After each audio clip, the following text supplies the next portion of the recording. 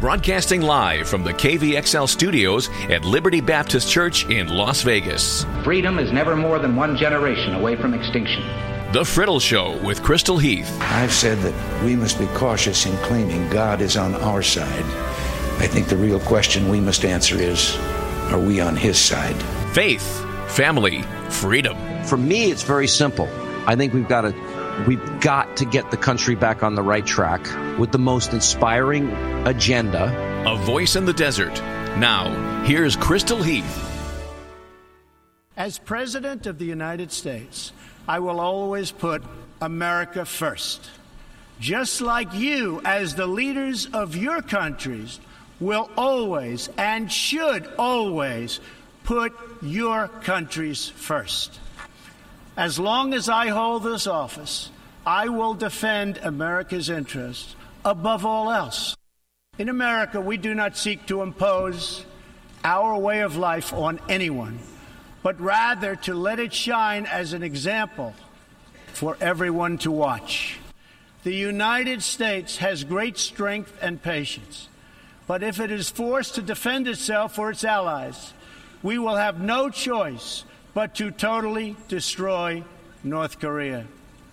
Rocket Man is on a suicide mission for himself and for his regime. The United States is ready, willing, and able, but hopefully this will not be necessary. We will stop radical Islamic terrorism because we cannot allow it to tear up our nation and indeed to tear up the entire world. We cannot let a murderous regime continue these destabilizing activities while building dangerous missiles, and we cannot abide by an agreement if it provides cover for the eventual construction of a nuclear program. We seek an approach to refugee resettlement that is designed to help these horribly treated people and which enables their eventual return to their home countries to be part of the rebuilding process. For the cost of resettling one refugee in the United States, we can assist more than 10 in their home region. Out of the goodness of our hearts, we offer financial assistance to hosting countries in the region, and we support recent agreements of the G20 nations that will seek to host refugees as close to their home countries as possible. All right, so those are some highlights from President Trump's speech at the UN earlier this week, which, depending on which news network you watch, is either being decried as violent and dangerous or the most amazing speech ever. We'll talk about that in just a moment. But first, let me tell you that you're listening to 101.1 FM Experience Liberty Radio from Liberty Baptist Church in Las Vegas. You can join us for services Sunday morning or at 9:30 or 11:15. Our address is 6501 West Lake Mead Boulevard. I am Crystal Heath, and this is The Frodo Show. All right. So the president's speech at the UN was roughly 41 minutes in total. Some of the highlights you heard, but I'll run them down for you again here real quickly. Essentially, he went with an always America first message. He said, I'm going to put my country first. And oh, by the way, you other leaders in your countries, you should be putting your country first as well. Okay, that sounds good. Point one. Check for Trump. Good job. He said he will totally destroy, or we, being the United States, will totally destroy North Korea if necessary, and that Rocket Boy is on a suicide mission. Heretofore, I believe that Kim Jong-un shall only and ever be referred to as Rocket Boy. I really didn't see anything wrong with that statement either. It's his job to protect the United States. It's his job to defend our allies, and he's saying, look, if you're going to mess with us, you're going to pay the price. All right, point number two. Check another one off for Trump. He said we're going to stop Islamic terrorism. He said it cannot be allowed to tear up the United States or the world. All right, so what exactly do we disagree with there? Anything? Is anybody opposed to stopping Islamic terrorism? No? Okay, great. Point 3, check another one off for Trump.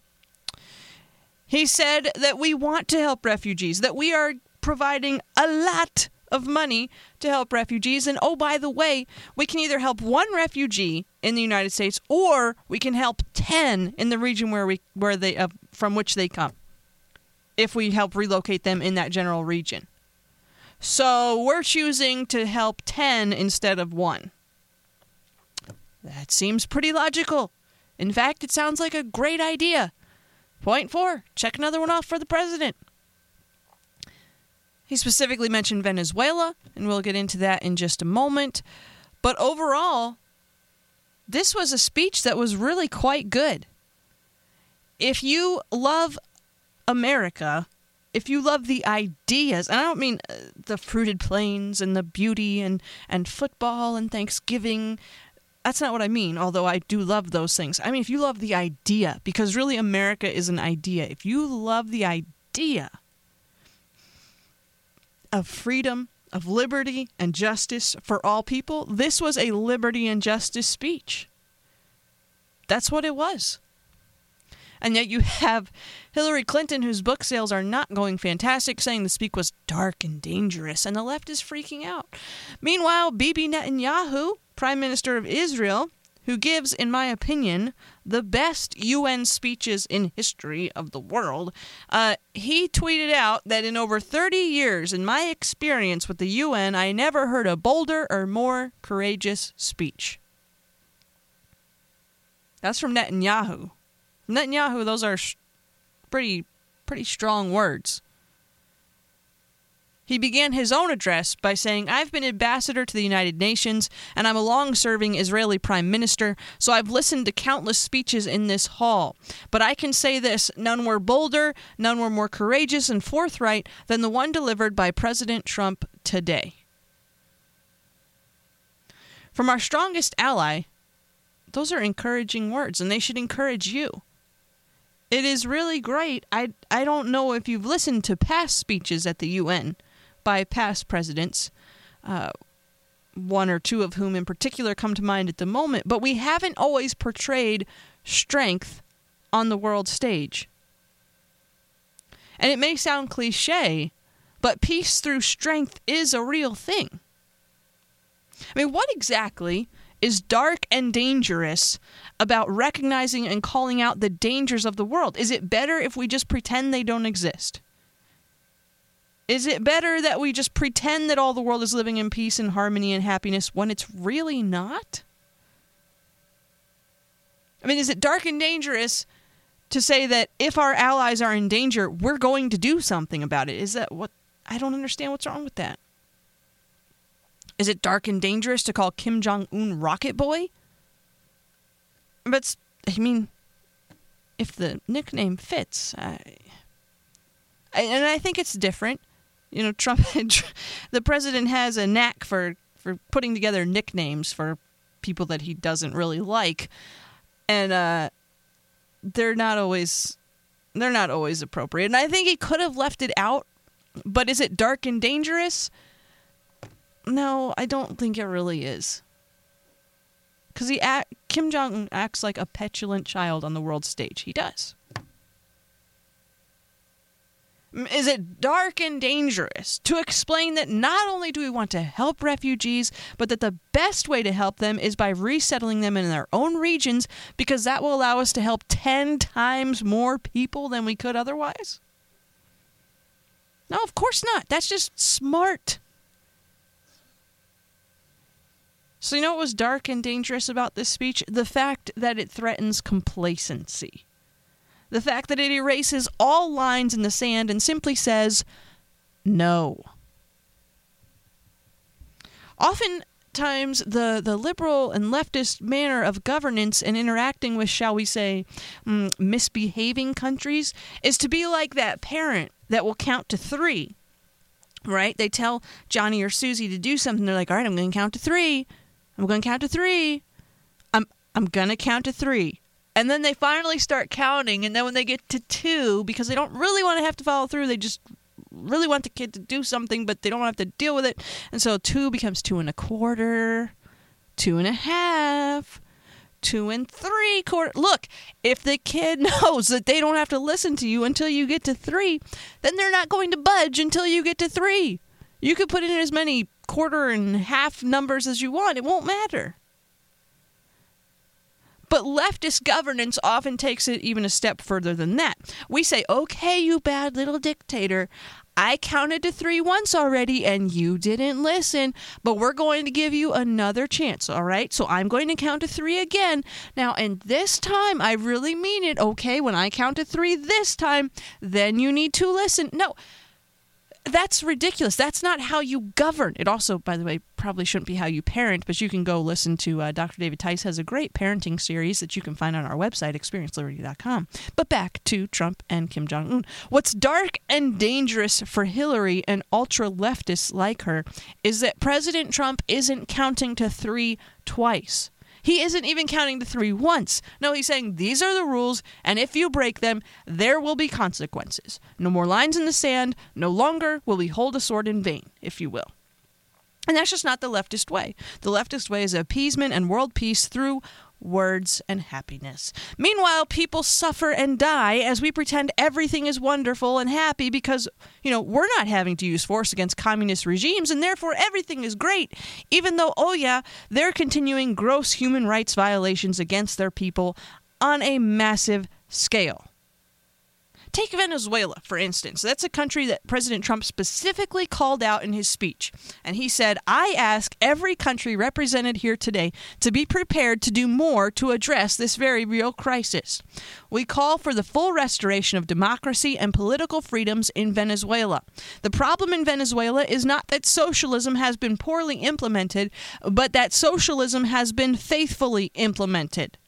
This corrupt regime destroyed a prosperous nation by imposing a failed ideology that has produced poverty and misery everywhere it has been tried. Boom. Drop the mic. That is so well said and needs to be said in that body. And world leaders, guess what? They didn't clap. They clapped at the beginning when Trump called for world support for the people of Venezuela. But then when he went on to explain, look, this is why the people in Venezuela are suffering, world leaders failed to acknowledge the broken system that brought it to its current state. Our president is on the world stage exposing the dangers of communism, exposing the dangers of despot dictatorships. He called out Venezuela, Cuba, Iran, and North Korea by name. All right, contrast, if you will, his words and actions to that of the previous president who praised Chavez in Venezuela and sought to restore relations with Castro in Cuba. All right, just think it through for a minute and then compare and contrast the president's words with Democratic superstar socialist Bernie Sanders. There is a huge difference in worldview here. And President Trump, quite frankly, is right. And look, there are plenty of things that I'm not pleased with the president and Congress about currently. But you know what? This is not one of them. This is a good speech, and this is the president that we need on the world stage. Again, we can get into things that I think should be done differently and could be done so much better here in the United States with the way that this administration is governing. But when it comes to this speech, we have to be able to look at things. This is one of my biggest pet peeves, is we go, rah, rah, rah, my guy is always right, or we go, boo, boo, boo, it's your guy, he's always wrong. No, you have to be able to look at things as individual activities and judge them on their own merit, and this speech was a good speech. He's right about communism, he's right about Iran, he's right about Cuba, he's right about North Korea, and he's right about Venezuela. He was right about, I didn't hear anything in this speech that I thought was not something that should be addressed on the world stage. I thought he portrayed a strong United States image, and I thought he basically put the world on notice. And it's been a long time coming, rather. Take Venezuela, for instance. I don't have time. Maybe we do. Maybe I can read part of this. But there's an article in the New York Times And you should write this down because you should read it later, because I'm not going to have time to read you the whole thing today. But it's called "I Am in Prison Because I Want Freedom for My Country." And you might think that's in some communist country in Europe somewhere. It's not. This is Venezuela. This is from Caracas, Venezuela. And it begins like this. I can't read the whole thing because I don't have time, but you should go and read it. "I am in prison because I want freedom for my country. I write this from my cell in the dungeons of the Venezuelan secret police. I'm 32 and I've been a Democratic activist for 12 years. I have 2 children, 8 and 5, who are my sun and moon. I have a wife whom I love and who now has to carry the burden of being married to a political prisoner. 1 year ago, while I was going to speak at a news conference on behalf of the Popular Will political party, of which I am a member, I was intercepted by 10 or 15 undercover secret police vehicles. A couple of dozen armed agents tied my hands and covered my head with a black cloth. They transported me to the prison from which I now write, where I was locked in a cell without light or natural ventilation. When I stretched my arms, I could touch 2 opposite walls. The door was blocked with black garbage bags, leaving the room in total darkness. There was rotten, worm-infested food on the floor alongside scraps of clothing covered in feces. It felt as if I had been buried alive. I was denied any communication with the outside world and could speak with my lawyers only when I was taken to court. After 10 days, I was transferred to administrative office inside the jail, where for the next 7 months I slept on a mat on the floor. I have finally been moved to a cell with a bed, though one with no windows. I can see the sun for only 1 hour a week. Scarcely 5 years ago, I was studying for a master's degree at Columbia University.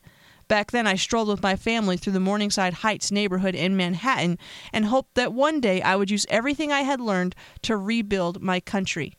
But for me, as for so many other Venezuelans, political imprisonment has been the punishment for daring to dream of a democratic society, free of communism and open to the global community. We just want what so many other people around the world take for granted: free elections, good governance, free expression, judicial independence, personal security, and a modicum of economic liberty, something not even the Chinese Communist Party denies its citizens anymore. I'm not the only one who thinks this way. The other 1,048 political prisoners and most Venezuelans share my dream. But an armed minority has managed to impose a regime of fear, corruption, and blood. My case is evidence of that." And then he goes on to talk more about his imprisonment and what led to his being there. And he's been determined to be innocent of doing anything wrong. The Venezuelan government has decided that we actually have no reason to hold him in prison. But they're still holding him in prison. Why is he in prison? Because he dared to have an opinion different than what the government told him he should have. And why is this happening? Because of communism, because of socialism, because of exactly what President Trump addressed at the UN. And I understand that communism and socialism are different, but I don't have time to get into that today. If you understand the difference and are thinking that in your head, then you understand already, so that's fine. So bottom line, this was really, I think, one of the best speeches, if not possibly the best speech of Trump's presidency, quite frankly. He came across as a strong, passionate leader on the world stage. He stuck to his script, and I really think it was a good speech. Oh, and another thing, I got to take a break, but another thing it turns out that the president was right about was wiretapping. This has just been, quite frankly, I think it's been a good week for the president. I think he's been vindicated on many things, one of them being wiretapping. Turns out his campaign manager, Paul Manafort, was being listened to and spied on. And watching the media flip-flop and jump through hoops all over the place trying to justify why they once said that Trump was crazy for claiming to be wiretapped and how now, actually, yeah, I guess he was.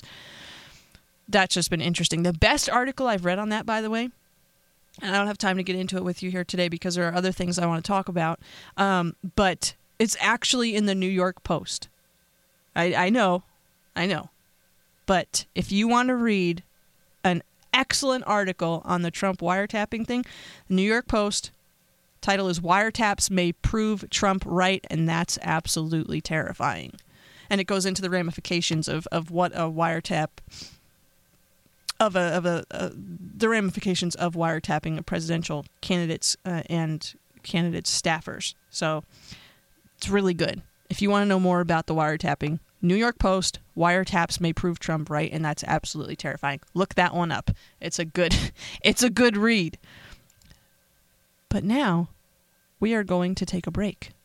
When we return, we're going to talk about one man who literally changed the course of history in this country and really for the entire world.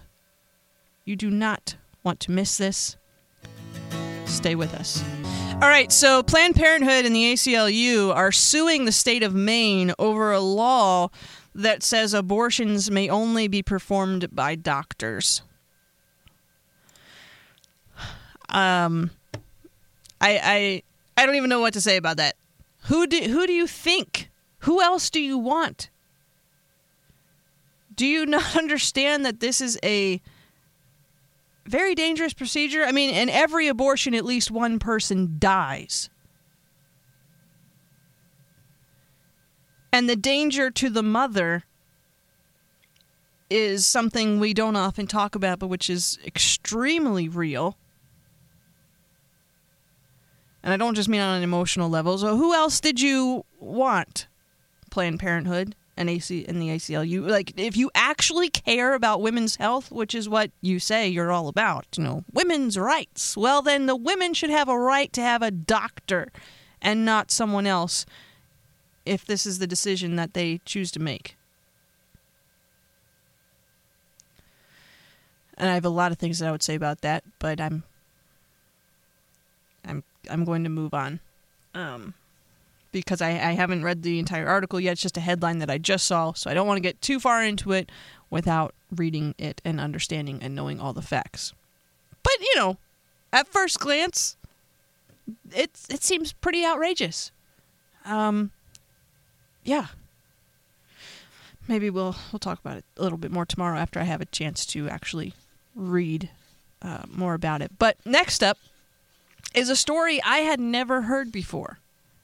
I'm guessing that a lot of you may not have heard it before either, but I found it absolutely fascinating. There's this guy, his name was Stanislav Petrov. He died earlier this week at the age of 77. He was a Soviet officer who single-handedly kept the world from nuclear war. You don't know the story? Let me tell it to you. From the New York Times. Early on the morning of September 26, 1983, Stanislav Petrov helped prevent the outbreak of nuclear war. A 44-year-old lieutenant colonel in the Soviet Air Defense Forces, he was a few hours into his shift as the duty officer at Spurkov 15, the secret command center outside Moscow where the Soviet military monitored its early warning satellites over the United States, when alarms went off. Computers warned that 5 Minuteman intercontinental ballistic missiles had been launched from an American base. For 15 seconds, we were in a state of shock, he later recalled. We needed to understand what's next. The alarm sounded during one of the tensest periods in the Cold War. 3 weeks earlier, the Soviets had shot down a Korean Airlines commercial flight after it crossed into Soviet airspace, killing all 269 people on board, including a congressman from Georgia. President Ronald Reagan had rejected calls for freezing the arms race, declaring the Soviet Union an evil empire. The Soviet leader, Yuri Andropov, was obsessed by fears of an American attack. Colonel Petrov was at a pivotal point in the decision-making chain. His superiors at the warning system headquarters reported to the general staff of the Soviet military, which would consult with Mr. Andropov on launching a retaliatory attack. After 5 nerve-wracking minutes, electronic maps and screens were flashing as he held a phone in one hand and an intercom in the other, trying to absorb streams of incoming information. Colonel Petrov decided that the launch reports were probably a false alarm. As he later explained, it was a gut decision, at best a 50-50 guess, based on his own distrust of the early warning system and the relative paucity of the missiles that were launched. Colonel Petrov died at 77 in a Moscow suburb where he lived alone on a pension. The death was not widely reported at the time, but was confirmed by his son Dmitry, according to Carl Schumacher, a political activist who, after learning in 1998 of Colonel Petrov's Cold War role, traveled to Russia to meet him and remained his friend. Cause of his death was hypostatic pneumonia. Historians who have analyzed the episode say that Colonel Petrov's calm analysis helped avert catastrophe and probably kept the world out of a nuclear war. All right, so here's what happened. This Soviet officer is standing in front of his command center. All these screens are going crazy, screaming the United States is attacking us. 5 intercontinental ballistic missiles are on their way here. We've got to react. We've got to do something. And the standard operating procedure was that's why they have this system in place. It was, if the United States fires at us, we're going to fire back at them before those missiles even get here, so that there's going to be damage on both sides. Regardless of if we even get destroyed, they'll be already on their way, and no matter what, we're going to take out the United States as well.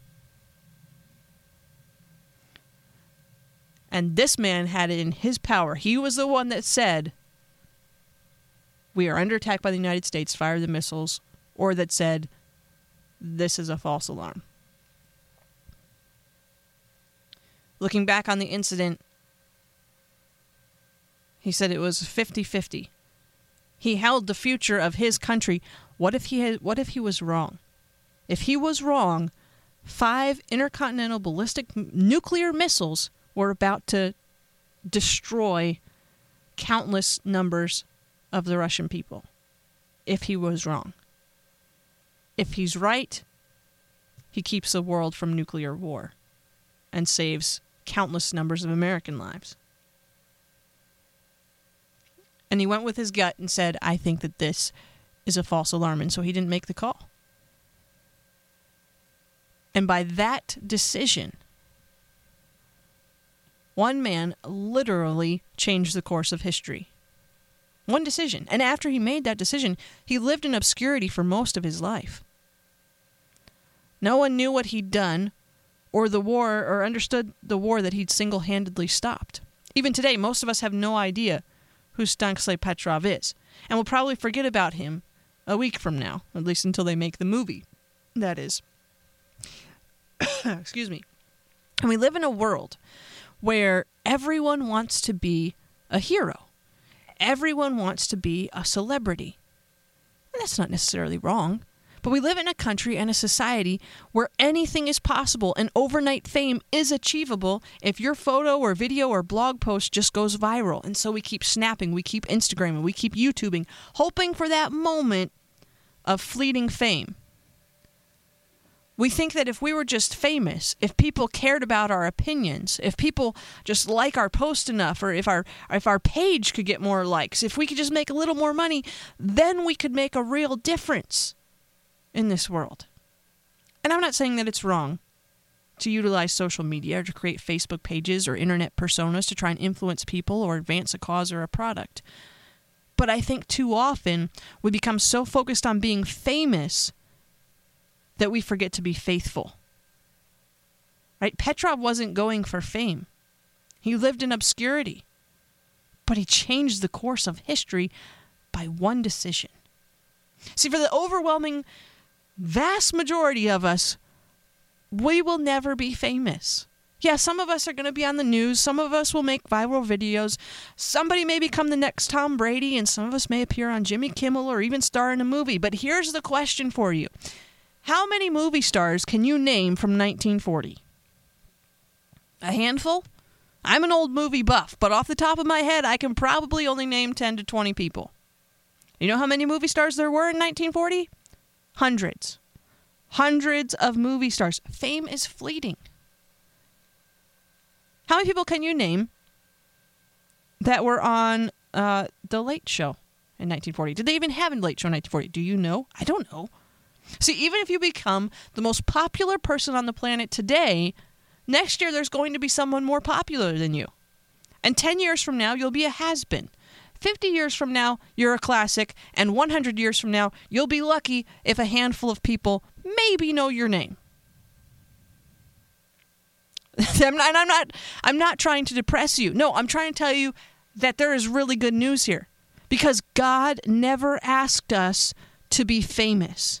Now, there are those that will be called to step into that role, but for the overwhelming majority, and even for those that end up in that role, that's not something that God asked us to do. You won't find it in the Bible anywhere. Thou shalt beest famous. It's not there. And I find it interesting that the thing that most people in our society and in our world, deep down, the thing that they would most love to accomplish in life is something that God never asked us to do. God never asked us to be famous. God never asked us to go viral. God simply asks us to be faithful. And for some, that may mean being faithful in or in spite of fame. But for most of us, it won't. There's a great old book called Faithful But Not Famous. I might ask for that to be put on my headstone one day, actually, because that sounds just perfect. Because the thing is, the first part of that, the faithful part, that I can control. The famous part, not so much. And even if I have it one day, it'll be gone the next. But I can be faithful every day, no matter what. And the amazing thing about faithfulness is it doesn't matter how much skill you have or how many likes you get or how many friends you have or if you're single or married, if you have 2 kids or 20, if you're a pastor in a church or you drive a semi-truck. It doesn't matter. No matter who you are or what you do, you have just as much capacity as anyone and everyone else to be faithful. It's in the parable of the talents. Jesus told it. You know the story. A wealthy man gives 3 of his servants talents, not as in playing the piano talent necessarily, but a sum of money, and he goes away. While he's gone, there's a servant who receives 5 talents, and he uses them to get 5 more. There's a servant who gets 10 talents, and he uses them to get 10 more. They utilized what they had. And when the master returns, he says, "Well done, good and faithful servants. I gave you 5, you made more. Good job." Aren't you glad that he didn't come back and say, "What? You're so lazy? I gave you 5. You could have turned that into at least 10. I mean, come on." Or to the one with 10, he could have said, "Don't you know you had more potential? You started out with 10. You started out with an advantage. You could have done more. Don't you know you could have done more?" No, that's not what he said. He said, "Well done. You were good and faithful."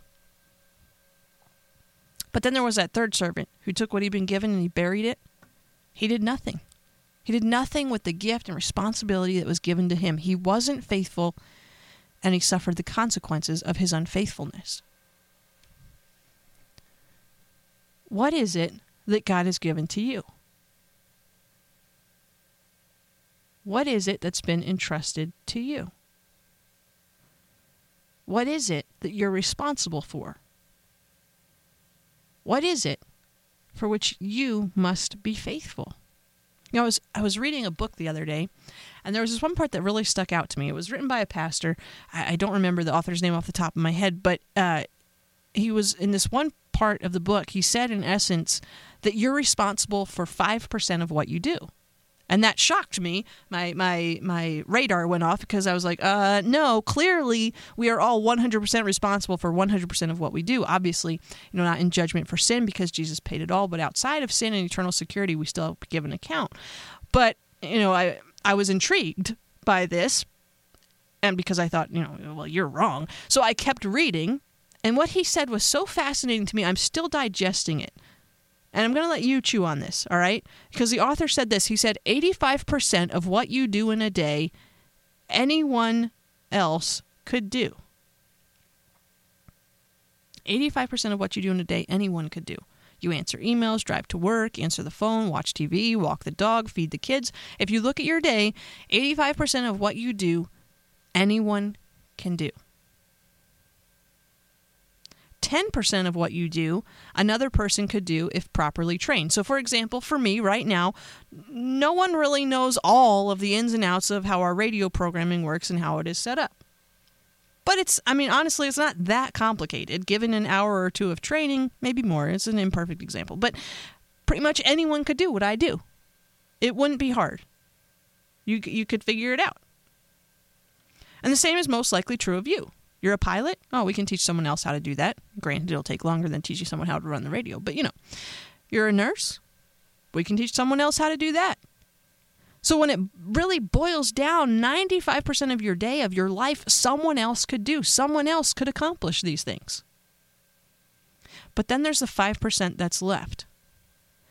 And the 5% is the you that only you can do. The 5% is the time you spend with God that only you can spend with God. The 5% is the time that you spend with your family that only you can spend with your family.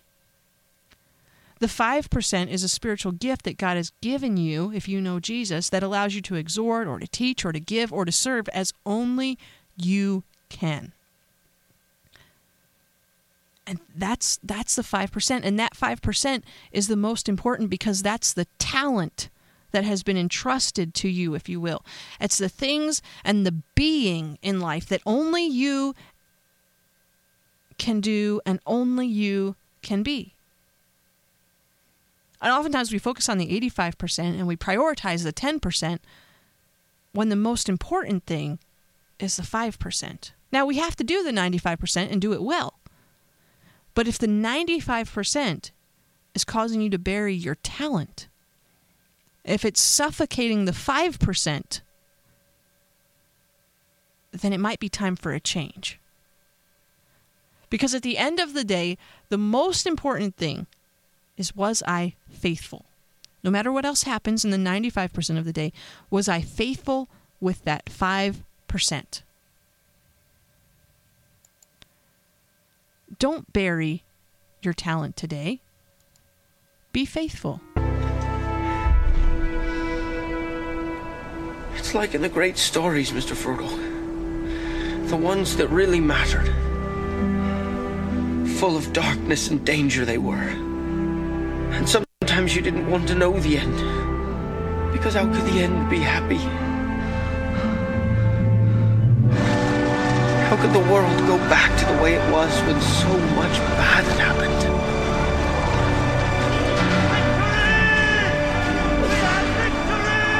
But in the end, it's only a passing thing. This shadow. Even darkness must pass. A new day will come. And when the sun shines, it'll shine out the clearer. Those were the stories that stayed with you. That meant something. Even if you were too small to understand why. But I think, Mr. Frodo, I do understand. I know now. Folk in those stories had lots of chances of turning back, only they didn't. They kept going. Because they were holding on to something. What are we holding on to, Sam?